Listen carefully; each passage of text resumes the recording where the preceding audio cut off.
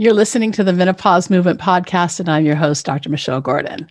If you haven't taken advantage of the Menopause Movement beta course yet, sign up at menopausemovement.com/hormones.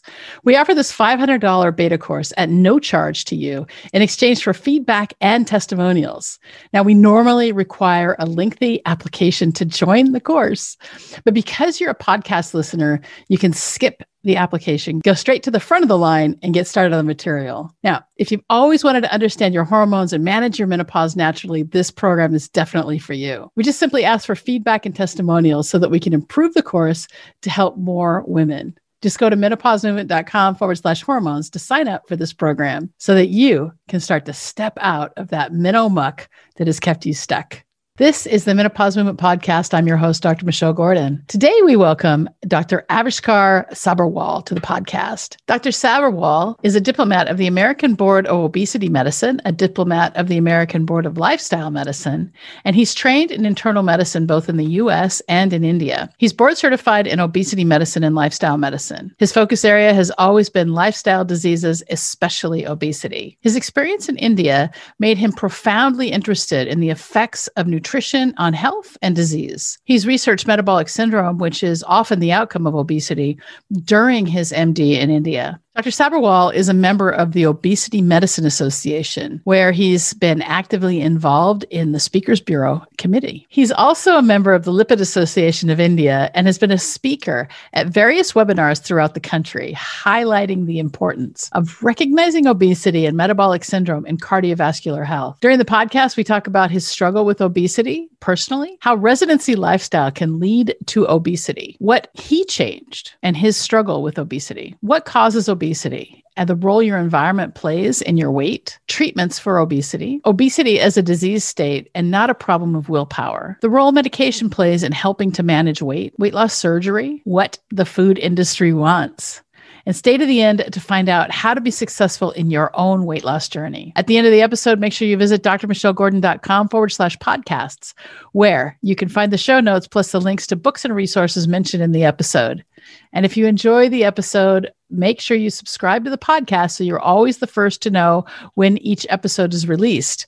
You can subscribe on Apple Podcasts or wherever you get your podcasts. And if you haven't left a review yet, please take the time to review the podcast because this helps more women to find it, to get the help they need during the disruption of menopause, because no one should have to go it alone.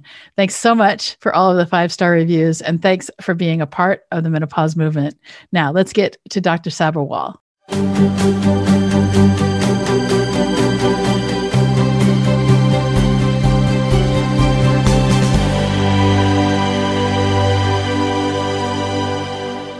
Dr. Sabharwal, thank you for coming to the Menopause Movement podcast. I'm super excited to have you here. You're an obesity expert. And, you know, one of the biggest complaints that women have in menopause is, why can't I lose the weight?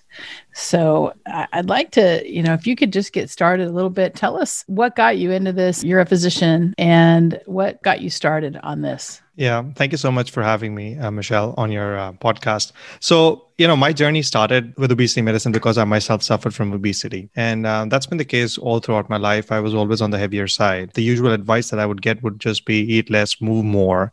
And that was the end of it. So during my training in India in internal medicine, actually, I reached my heaviest weight. And I decided that I had to do something about it. And at that point in time, I really didn't know much about obesity medicine per se, different types of diets that are available, what all you can do, this and that. So I basically decided I just need to change my lifestyle around, stop eating the ultra processed foods that I'm eating. And, residency is stressful as it is. So once that was all taken care of, once I finished that, I was like, okay, I need to change something here. Well, residency is, a medicine residency isn't as intense, I think, as a surgical residency because surgeons have to do trauma. But of course. One of the things that we used to say is that, you eat when you can, you sleep when you can. And I picked up this habit during residency and medical school probably too, during the last couple of years, where I would shovel food into my mouth as fast as I could. And there was always this urgency, just like eat.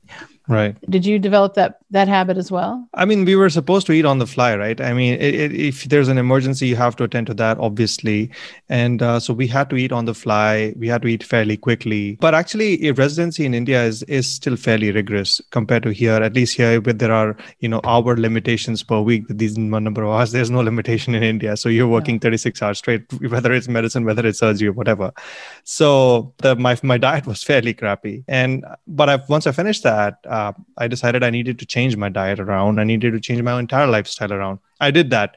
And thankfully, it worked for me. So I was able to go to a more of a whole food kind of a diet. And I started cooking everything at home pretty much. And I started exercising and I was fairly rigorous. I used to go for about 2 hours a day, which is probably not sustainable for everybody. It's not easy to carve out 2 hours in a day. So it worked for me. I was able to lose a lot of weight, but I did want to know what else is out there about obesity. Because even after having trained in internal medicine in India, unfortunately, obesity was not one of the topics that is really talked about. We talk about a lot of other diseases in medicine, which we treat, but obesity as a disease is really not concentrated upon. And I just happened to Google obesity medicine. I was like, let me just see what's available online. And I was really surprised that there's a specialty obesity medicine that's out there. Well, I think that's really important, but I think it's important, for us to talk about the fact that doctors, wherever they're trained, are not trained in nutrition.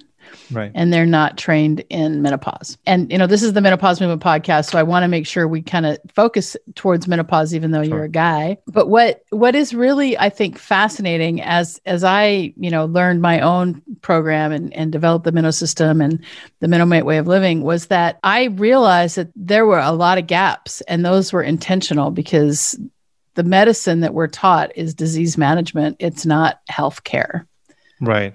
Yeah. So when you found out that obesity, there was a obesity medicine specialty, what happened next?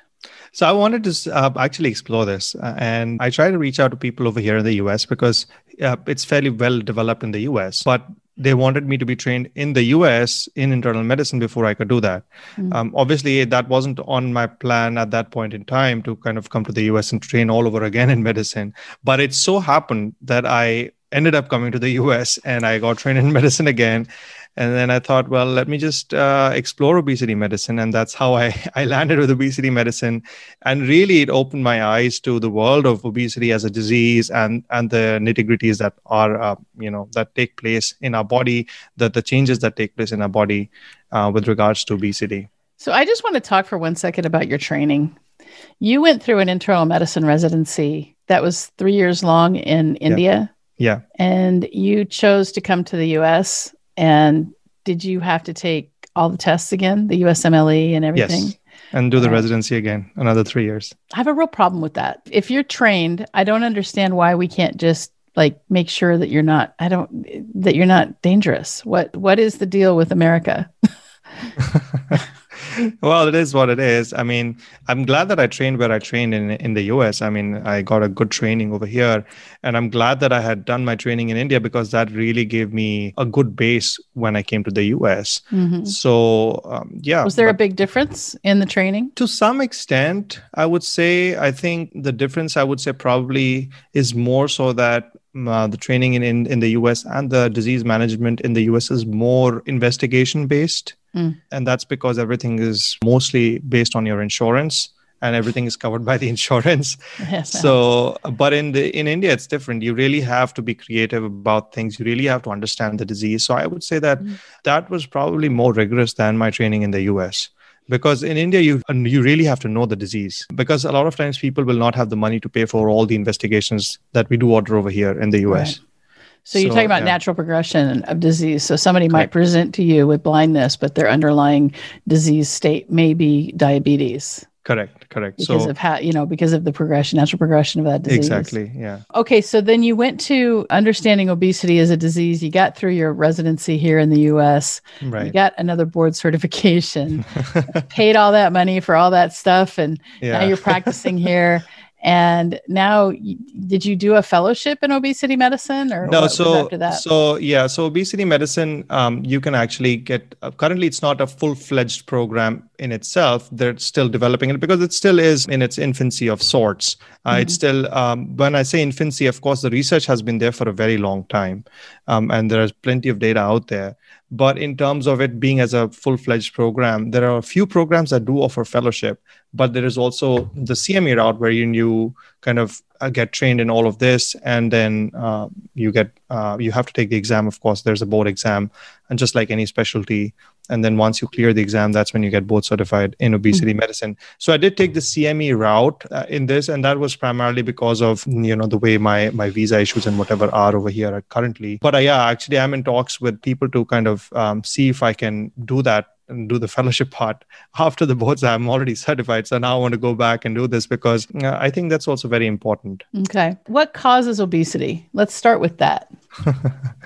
So obesity is a hormonal disease, and it's primarily the changes that occur in our body with regards to our hormones that cause this. And there are certain things that go into this. For example, some of your genes may predispose you to having obesity, but then the environment that we're in right now, we call it the obesogenic environment, that plays a big role. And what ends up happening is your hormonal milieu, because of whatever your genetic predisposition and this and that is, it in conjunction with the environment causes you to have this disease of obesity. So that's putting it very simply.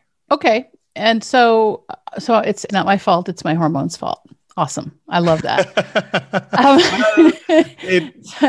I would say it's a combination of everything.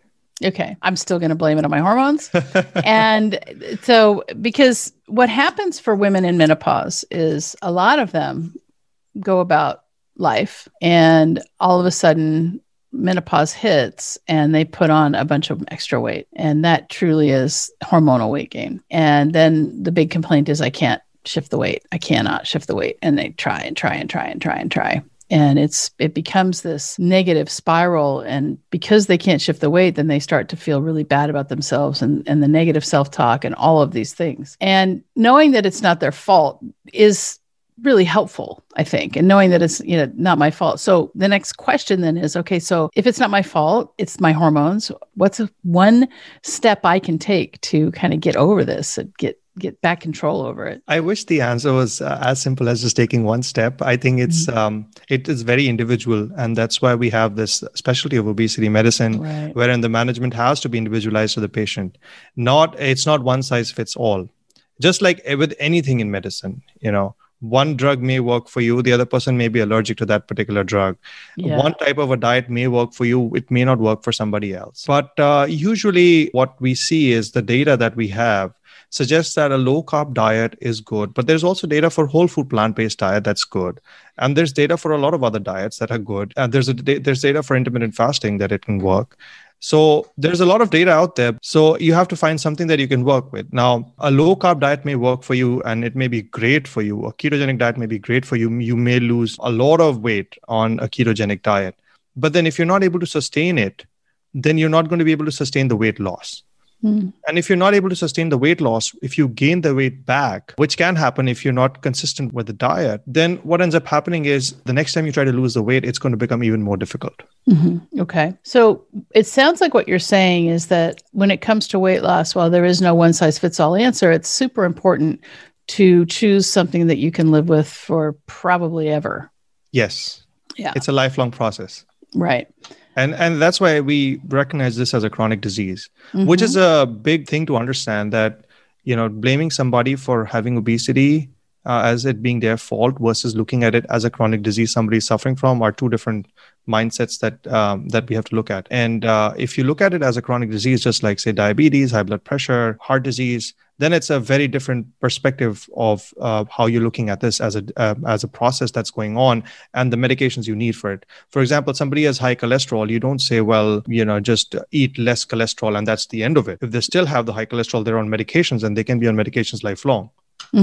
If somebody has had heart attack, then they're going to be on the medications lifelong. Yeah. What do you think is the role of medication when it comes to managing obesity then? So medications usually form an adjunct in the management of obesity.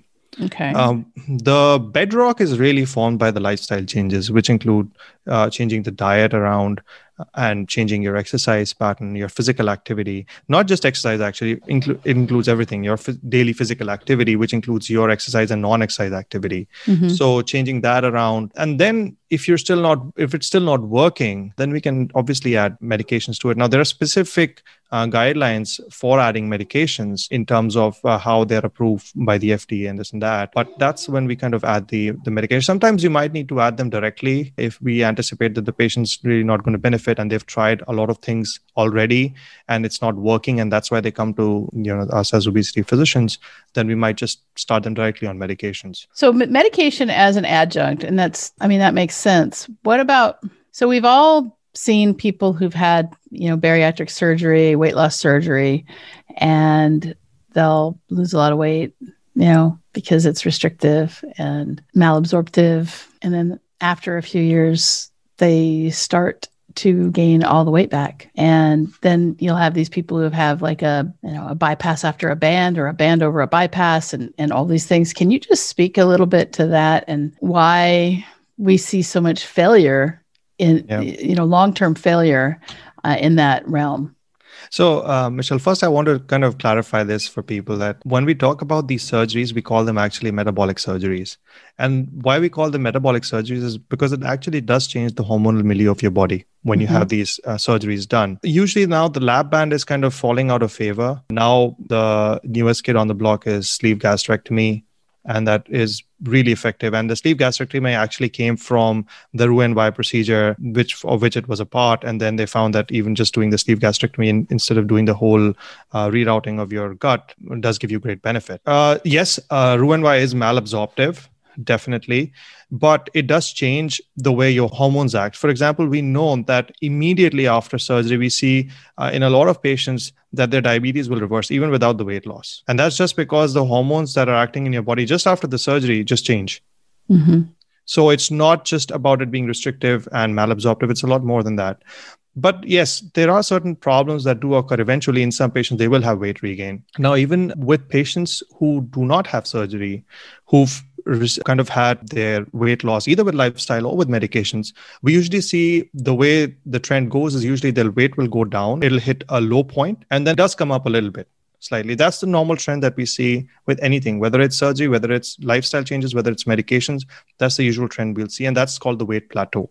Mm-hmm. So we do see that, but sometimes it might be that the person is not able to follow their diet, or they're just not, they're kind of letting it go. And it's a lot more because of the way the hormones are acting in the body at that point in time, and the way their mindset is at that point in time once they've had the surgery.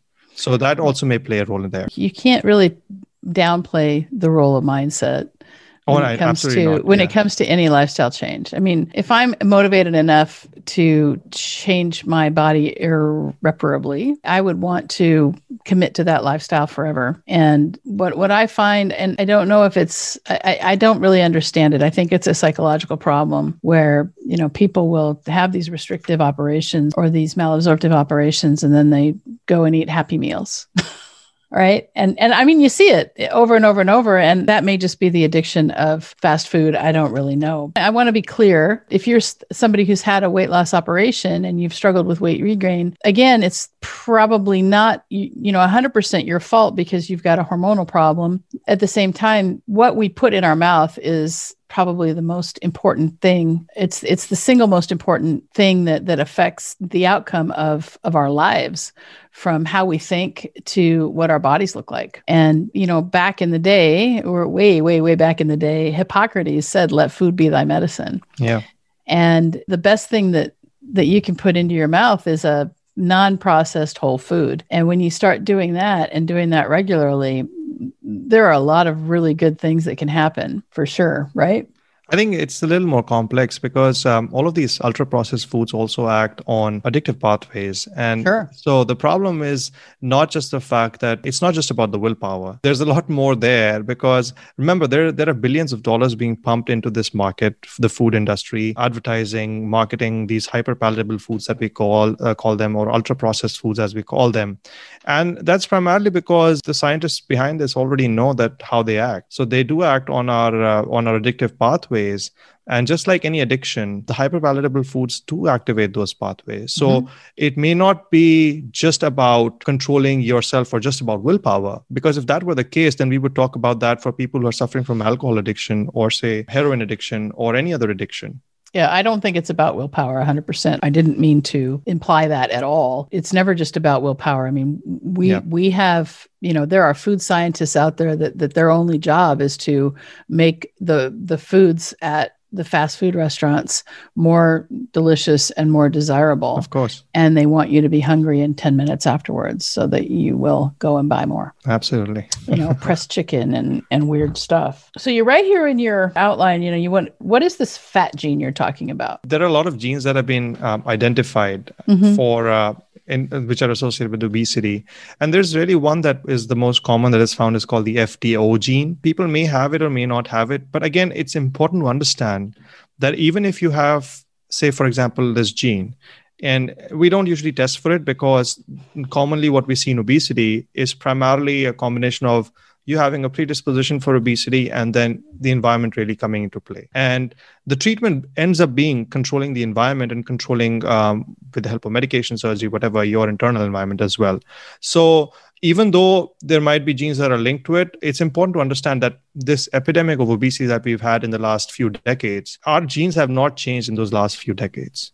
They've remained the same for millennia. So that's the important part to understand. Even though there may be genes associated with it, you really cannot blame everything onto the genes because the environment has a huge role to play here. Well, we might be switching new genes on by what we're choosing to put in our mouths, by the ultra processed things that are available now. It might be switching it on more. And I don't know if we have the ability to see exactly what's being expressed. We only have the ability to see exactly what we have, right? So I think that's a really difficult question and a huge problem because, when I went to college, when I did my undergrad, we didn't even have the human genome yet. And now we can, you can sequence the human genome in a matter of a couple of weeks and through some saliva, and you can find out, what genes you have in your genetic makeup that may or may not, depending on how you burn carbohydrates or something like that. But we don't truly understand the role epigenetics plays. But what we do know is that we can change that by lifestyle, right? We can change that by meditation. We can change that by exercise. We can change that through the foods we eat. And just by thought. And that's under research that's ongoing in places like the HeartMath Institute and that sort of thing, right? Yeah. So it's a difficult problem. I think, it's not just how much you eat and how much you move. And it's not necessarily just a caloric deficit that all of these trainers and these people who look like, Olympian goddesses and gods on Instagram, it's very, very different. There is a complex way of, making things happen. And so if it's individualized, which it is, right? Because everybody has a unique set of genes, but there are a few things that can, work in general. And so what do you recommend in general without, going into, obviously this is not a medical discussion in the sense that I don't want you to consider this as medical advice, but just something in general that someone could change so that, they could take away from this interview and say, I'm going to try this? I think the first thing would be to try, and that's what I tell everybody, is try and eliminate as much of added sugar as possible. Right? The one thing that you can do, actually the two things that you can do are try and shop around the periphery of the grocery store because you'll find most of the natural products around the peripheries. Yeah. The second thing is if you're buying something packaged, just look for if it has anything, what it says next to added sugar. It should say 0 grams. Now, 0 grams does not necessarily mean it's 0 grams, but it's at least going to be a small fraction. It's going to be less than 1 gram. Yeah. So just make sure you look at that. And I think that's the first step that I would recommend that people do, because really we are trying to aim towards moving towards more of a whole food kind of a diet. And no matter what type of a meal plan you eventually end up choosing, whether it's whole food plant-based, whether it's ketogenic, whether it's low carb, a lot of people do well on low carb, but it should be whole foods. It should be real food that you can recognize. Yeah. So what do you think protein powder and all of that? So yeah, that's interesting because when we talk about protein powder or when we talk about meal replacements, there's good data to support the use of meal replacements for management of obesity. And the reason being that they do tend to take out a lot of the confusion and a lot of the indecision that goes into that particular meal. Usually, if you're in the office and you're busy and you're scrambling for things and you don't know what you're going to be having for lunch, you might just end up picking something random that you find on the way. If you have a packet of that meal replacement in with you, you know that there's something that you have, and you just open the packet and you make a meal replacement shake or whatever, and then you're good to go. So there is data to support the use of meal replacements for weight loss. But again, it has to be what works for you and if you like it or not like it. Some people don't like it. Some people just want to be, doing real food, and that's fine. And some people are doing great on meal replacements and they want to be able to replace their meals with this meal replacement because it really fits into their lifestyle. And that's great too. That is really counterintuitive to the whole idea of whole foods, because that's highly processed stuff that may have added sugar, and especially seed oils, which we haven't even talked about yet. And seed oils like canola, and it doesn't matter where it comes from, like expeller pressed or not, sunflower oils, cottonseed oils, those things, they're really bad. They're pro-inflammatory. They cause all sorts of havoc in our hormones. And when our hormones come from fats, and when we're eating bad fats as the primary basis, then our hormones are going to get kind of out of whack. And so, in addition to saying cut out sugar and all forms of added sugar, I like to tell people to, if you're going to do one thing, it's sugar and vegetable oil. And if you go to just natural oils, and the rule of thumb is that nature doesn't make bad fats, and just eat natural fats, things that come from nature, like palm oil, coconut oil, olive oil, those sorts of things, you're going to find that you start to feel better.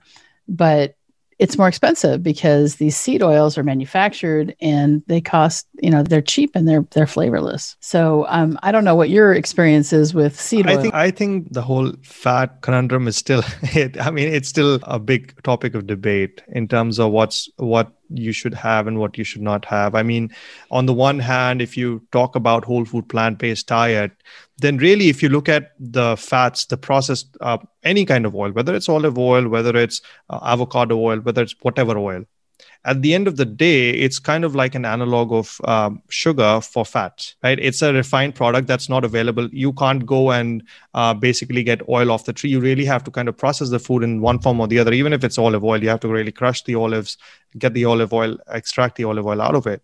So in one form, it's kind of like a refined form of that food. So if you look at it from that perspective, yeah, it's not a whole food. But having said that, there is data to support using the unsaturated, polyunsaturated, monounsaturated fats over saturated fats with regards to your cardiovascular health overall. Mm-hmm. So it's still not very clear. So what I would say is that yes, you may be okay using fats, but try to limit it. Yeah, see, I'm not on that. I don't believe that at all. That's where diet is. Food science has been so mired in industry and industry beliefs and industry gain, right? And so, somebody says, lower the fat intake, and fats, of course, have more calories. But if you don't have good building blocks for your hormones, you're not going to have good hormones. And so it's hard because of the belief that came with Ancel Keys.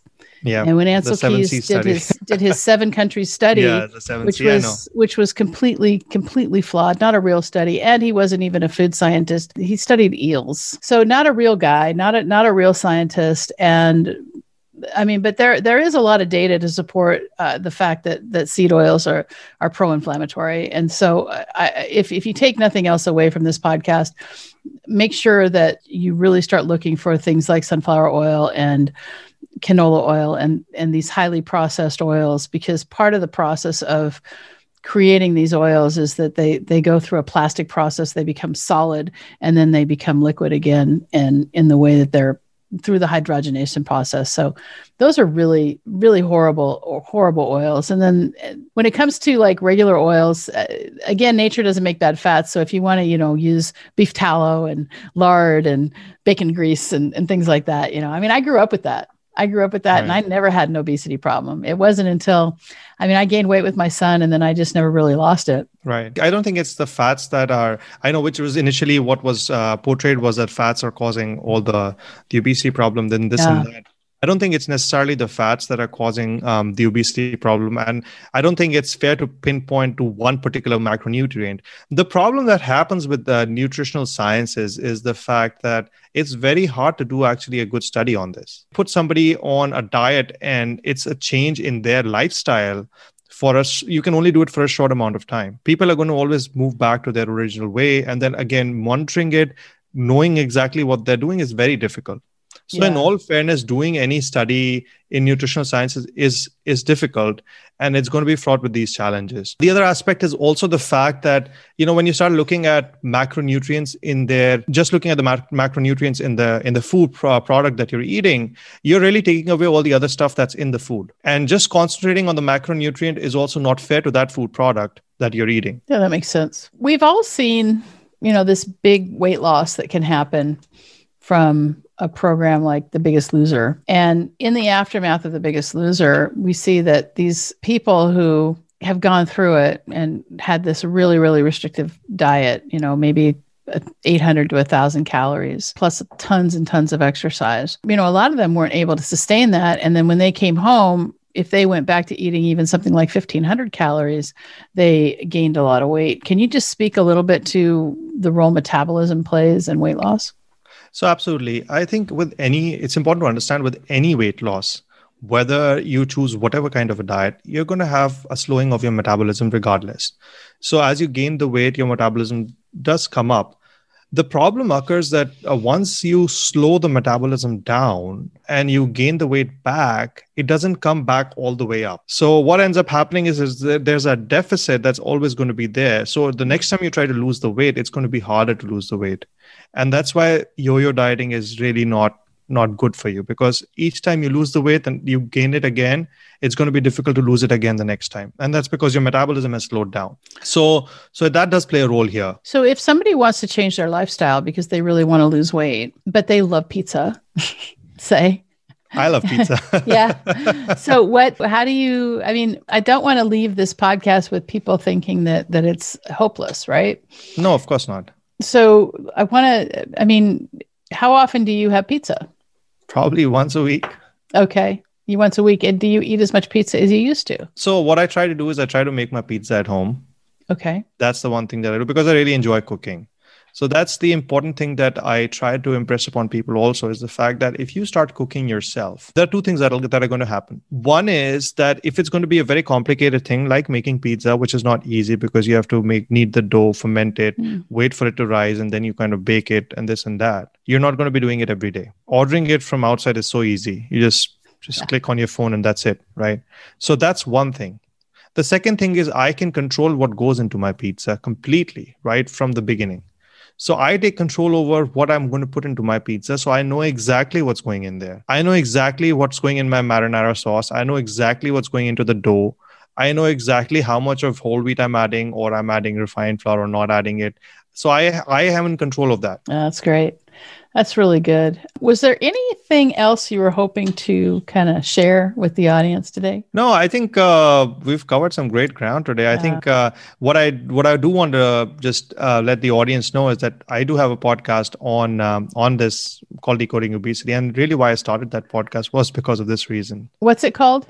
Decoding Obesity. Decoding Obesity. So you can find him on the Decoding Obesity podcast. Where else can people find you? They can go to my website, www.decodingobesity.com. That's the same name as the podcast. Decodingobesity.com. That's amazing. So it's been really great talking to you today. And I appreciate you coming on and being a part of the menopause movement. I think that I'm hoping that we get a lot of questions based on this and we can have you back to answer them. Absolutely. I would love to. All right. Well, thanks so much. Thank you. Thank you so much, Michelle. Did you know that menopause is not a medical condition? Most doctors don't know this either. I like to say that menopause is the privilege of a long life. And to really take hold of our lives in menopause, we have to unlearn what society and the medical establishment has told us about menopause. This is why I've created this brand new course called Understanding Your Hormones and Managing Your Menopause. I want to show you how you can get on top of your menopause right now so that you can start to see it as the best time of your life. Now, this course is valued at $500 and is in the beta testing phase. And we're currently accepting applications for women to test it out for us at no charge in exchange for feedback and testimonials. But the best part is, because you're a podcast listener, you can bypass the application process and go straight to the front of the line.